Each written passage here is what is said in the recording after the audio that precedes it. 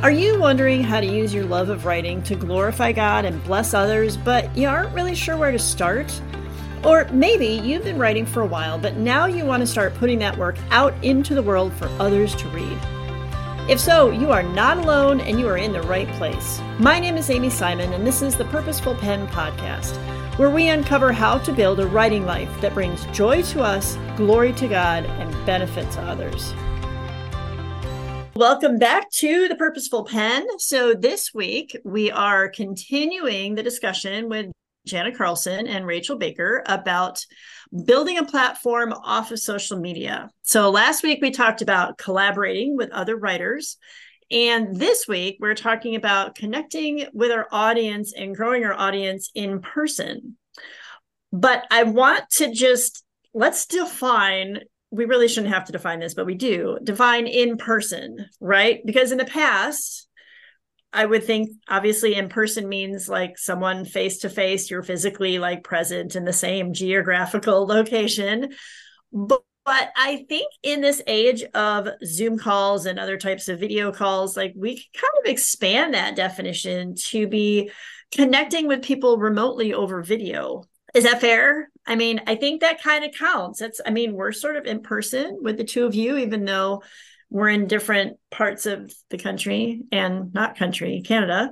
We're not necessarily, again, talking about abandoning all technology. We're just talking about limiting or avoiding wherever you fall on the spectrum, social media.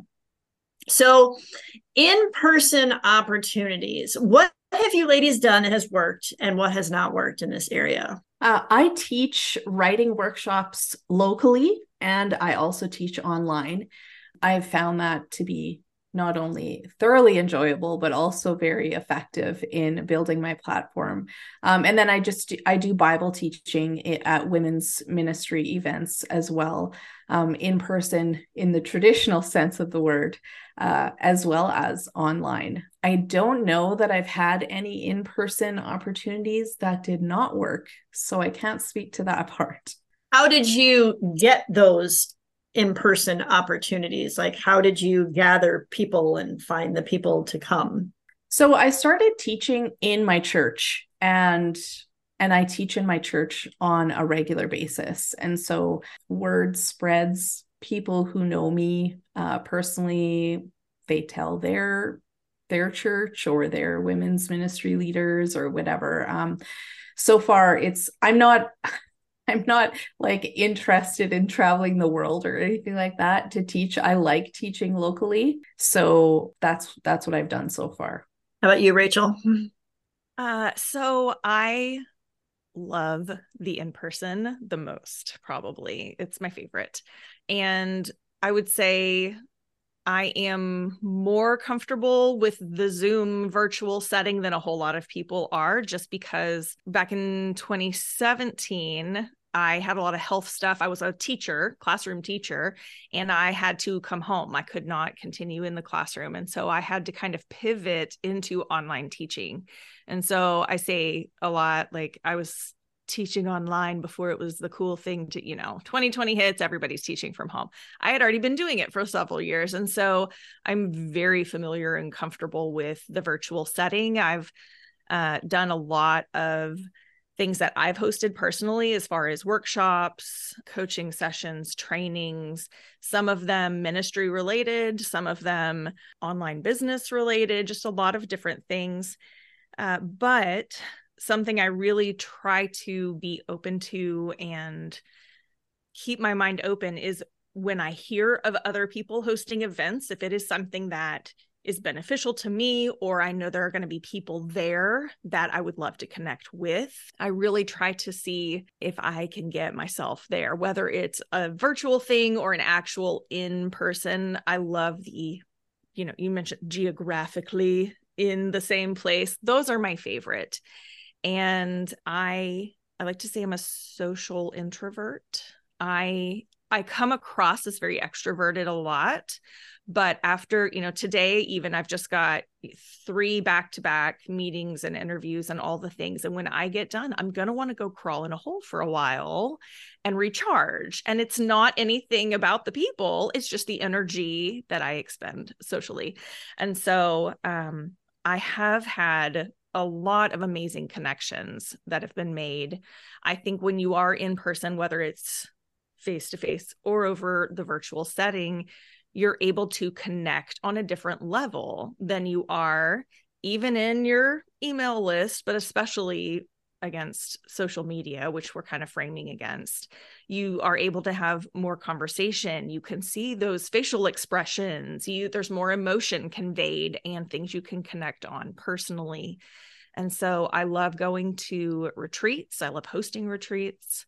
I love going to conferences.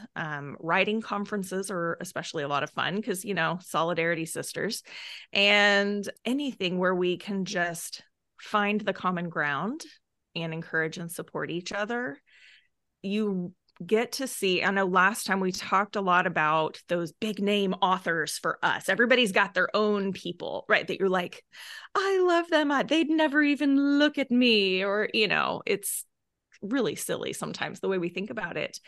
But then to meet those people in person, maybe, and to make that connection and to realize we're actually all humans with similar fears and insecurities. And they started off just like you, where you are. And even still, I've met authors who have published multiple books, traditional publishing. They've got lots of books on the shelves doing really well.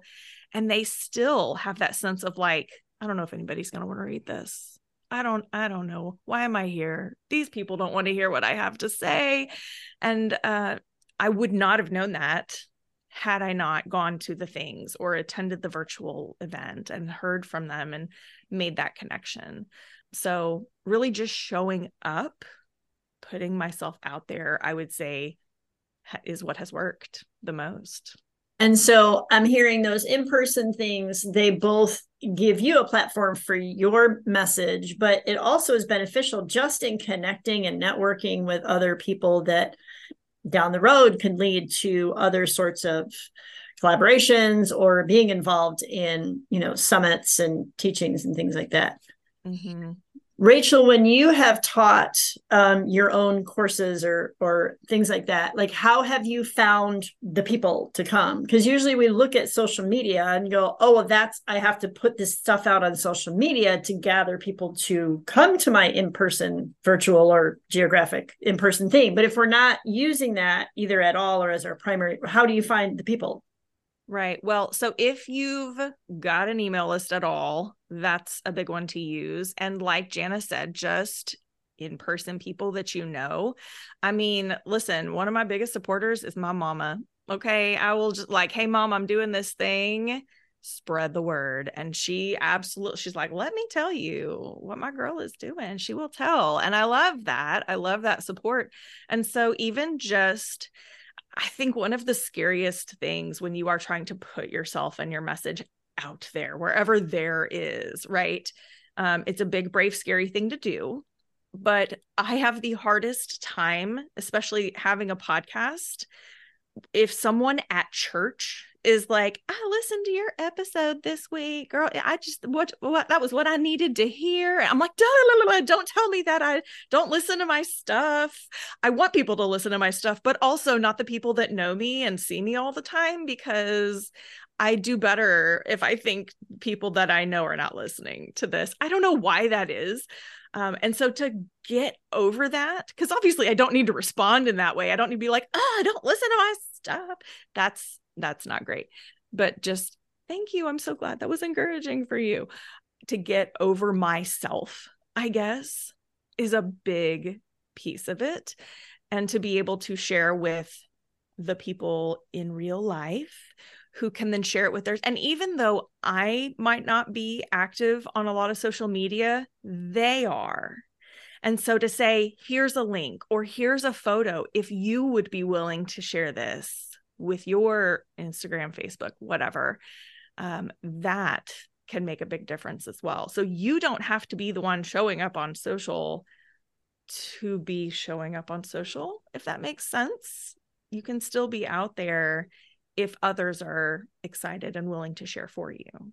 I love that. I can so relate to that whole, like, why is it so weird to blend like our online life with our in-person life? And when that started happening, where I'd run into somebody in the grocery store who was like, "Oh, I know you wrote, blah blah blah blah. You wrote this, whatever." Mm-hmm. I was like, "This is so weird." Yes. When I was doing online teaching, I had a YouTube channel because I was doing training videos of like how to become an online teacher, how to create your own online courses. It was all these different things. And then I would have those people like, that YouTube video was so good. I love that. Helped me. I'm like, oh, good. I didn't mean for you to watch that. Okay. Yes. And it's like, why is that so strange? Yeah. And yet it's so important, I think, for us to step into, okay, this is what God's called me to do. Like, even my neighbors can know that. That's okay, because this is part of who I am. I think it amplifies that imposter syndrome, because it's easier for us to be kind of some persona or something online that our next door neighbor knows nothing about. And it's easier just to kind of keep those things separate. But when we start doing things, in person, it makes it harder, because now we have people from our church or, in the grocery store who are like, "Oh yeah, I read your podcast or watched your podcast, or I read your blog post, and oh, that was really cool." And so, yeah, it's definitely awkward, at least at first. And then I think as we do more of these things, it kind of becomes a little more normal. Mm-hmm. I've experienced that same thing at the beginning as well, but I look back on that and I'm actually really grateful for that awkward season and that I continued to do it, because what I found was the more feedback I got from people I know personally and from the people in my own church, the more I realized what I am doing is a service. Like, I am serving them with the way that God has uniquely gifted me.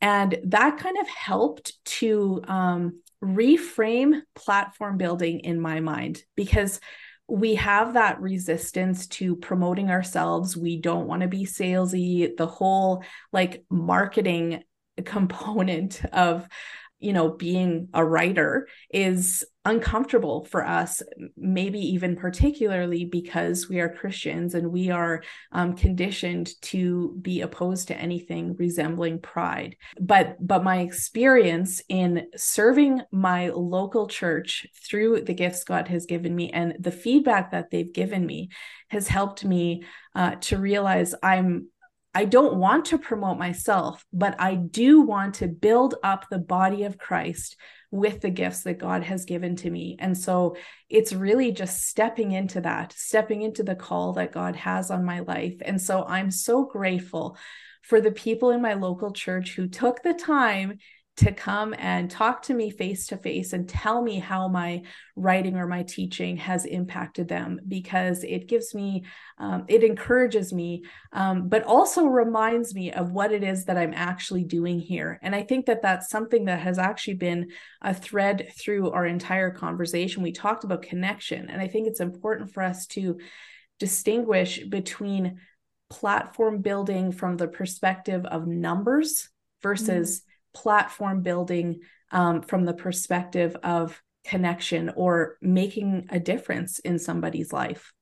Yes, 100%. I will say and I'll wrap up, this part of it with this, but some of the best coaching or advice that I have received on this, when I first made the pivot from just online teaching into more this ministry, writing, coaching, along these lines, I originally was under the heading of Merciful Mornings. That's, my company name. That was my brand name, everything, my Instagram handles, everything I had was Merciful Mornings. And two people, Allie Fallon, I got to meet and talk with her at a conference, which never would have happened. And she's a great author. But we were talking and I was, sharing some of my things with her, and I told her, that I did follow her on Instagram, and she was like, oh, well, who are you on Instagram? And I told her, I said, Merciful Morning. She was, oh yeah, I follow you. I know that. And I was like, ooh, one of those moments, Holy Fallon knows who I am. But she didn't really, because she knew Merciful Mornings. She didn't know who Rachel Baker was. And so a couple months after that, I got to meet and talk with Mary Marantz. And one of the things she challenged me with the most was, do you want to be known? And it wasn't a question of, do you want to be famous? Do you want to be popular? But she saw me hiding from people behind Merciful Mornings. People didn't necessarily know it was Rachel Baker saying these words and preaching these things. And it was this brand name. And that was when I made the change to just put everything out under Rachel D. Baker, because it wasn't that I wanted to be known, I want to be famous. It was, I want to own that I was created to share this message. I want to own the fact that I'm not ashamed to be connected to these things. If I'm putting content out, whether it's written or spoken, I want to not be proud in a puffed up way, but just like, thank you, Lord, for this and using me in this way, and to not hide. And so I think a big piece of that, what you're saying, Jana, these people that we know are reading these things and saying like, oh, I read your piece on, instead of going like, you read my, it's not about me. Like, I'm so glad God was able to utilize that to encourage you in that way, or to spur you on towards whatever it was. To not have the shame and fear associated with it, so as we talk about collaboration, that inner work, that mindset piece, I think is a huge step towards being able to collaborate with others and own, I like to call it a holy confidence, right? We have a holy confidence in who God created us to be and the skills and strengths that we have to serve the people that he connects us to. That's a game changer for sure. A holy confidence. I like that, because it is, that's the whole imposter syndrome thing comes in, where it's like, who am I to do this? You're a child of God, filled with the Holy Spirit, endowed with gifts that are meant to be used to build up the body of Christ. That's who you are to be doing this. So own that, by the grace of God, not in your own power, but own it and walk in it. So, okay, for some people, the idea of the in-person thing, well, I have to be really good at public speaking, and that just makes me want to puke. Or I'm not an extrovert. I probably have to be an extrovert in order to do this. Like, how would you encourage someone who hears all of that and just wants to run the other way? Well, the whole extrovert thing, that is just a lie. Amen. Just flat out a lie. I am an introvert. Like, my family would probably say I'm a hardcore introvert, but I really like what you said, Rachel, before, that you're a social introvert, because I can relate to that, because I love people.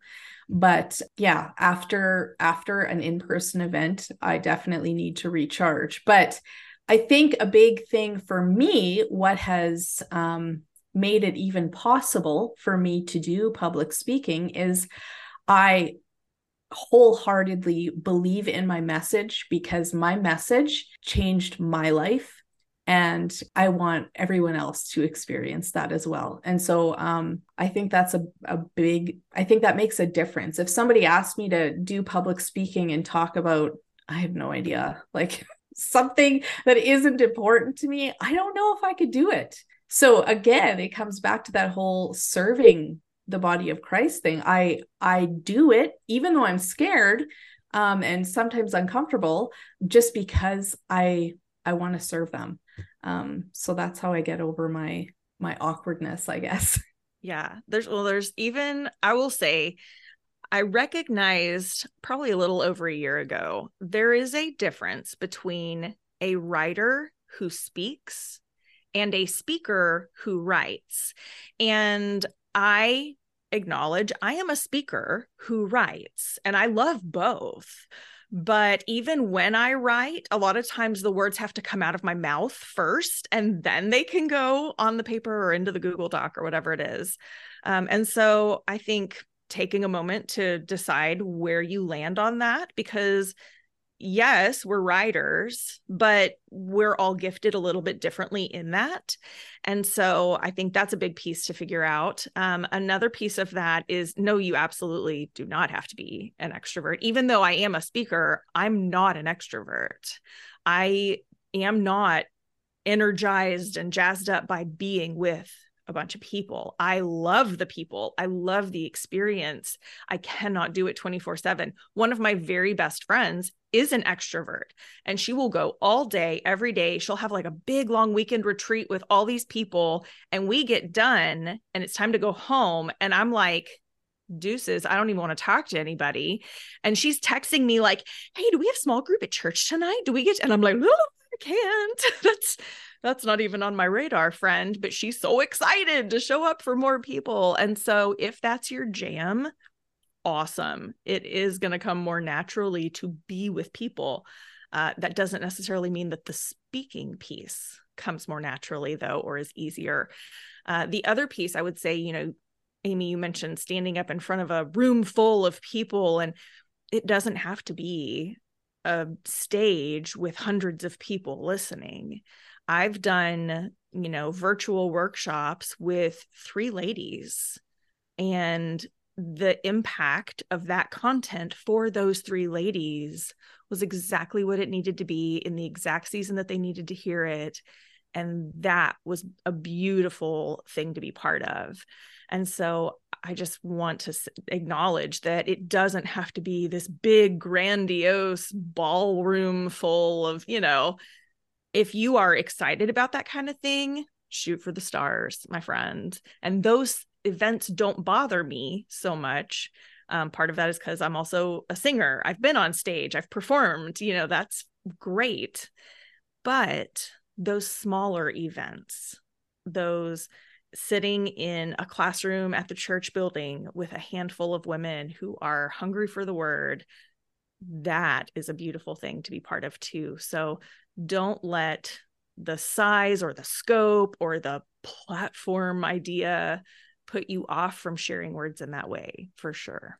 Another option is you could also pre-record something. So Yes. like, the online course idea, for example, you could pre-record your teaching.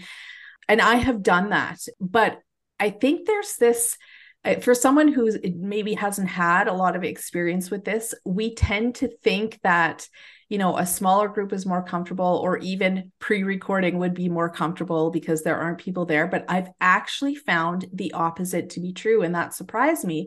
But the reason why is because you get real time, in the moment response. And there is this one woman in our church, like every time I teach, she's there and she sits in the back, but she nods and she agrees verbally, and she is just such an active listener. And I thank her at the end every time, because it's so amazing how that encourages me in the moment as I'm teaching. If I say something that was kind of like hard won words that maybe are kind of scary to say out loud, and then she nods or she says yes, then it's like, it's like in the moment I can breathe a sigh of relief and keep going with my message with that confidence that I'm on the right track, or that I'm resonating with at least one person. And I'm so thankful for listeners like that, because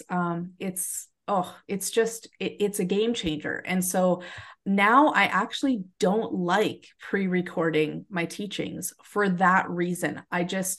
I much prefer the real-time thing. And I've actually found that I often end up changing what I would normally say based on the response that I'm getting from the people who are listening. And I think that results in maybe a more effective message in the end. I love that. Yeah, though that's my favorite. That's like my favorite thing ever. And one of the reasons I do love speaking. Because same thing, the last event I spoke at was a room full of ladies at a church. We did a full day event, and there was one precious woman who sat, I can still see her like sitting right there in the audience. And she was very active and like, "Ooh, girl, yes." We have some good like Southern, encouragement going on. Girl, yes, preach. And it's the best. With the recording, I've done a lot of teaching on recording your online courses or whatever they may look like, different options for that. Another thing I do come in contact with in coaching that is those of us who like for things to be perfect. When you record your lessons ahead of time, you have the ability to re-record and re-record and re-record. And I have to say so many times that it's now like one of my catchphrases: beta first, better later. Beta first, better later. I say it so many times because the goal is not to put perfection out into the world.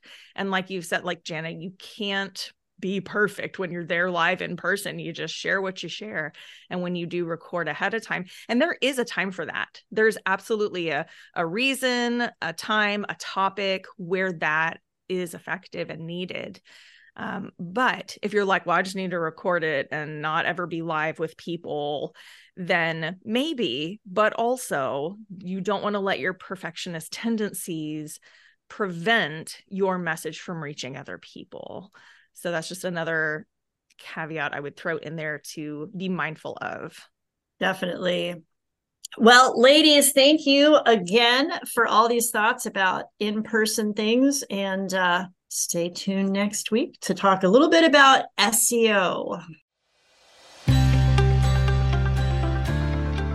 Thanks for listening. Don't forget to subscribe on Substack so you'll never miss an episode. You can support the podcast by liking and commenting on episodes and, of course, sharing it with others. If you become a paid subscriber on Substack, you'll get journaling prompts or additional resources every Wednesday that pertain to the week's episode.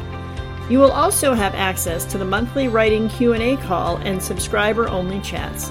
But as always, the podcast itself will remain free.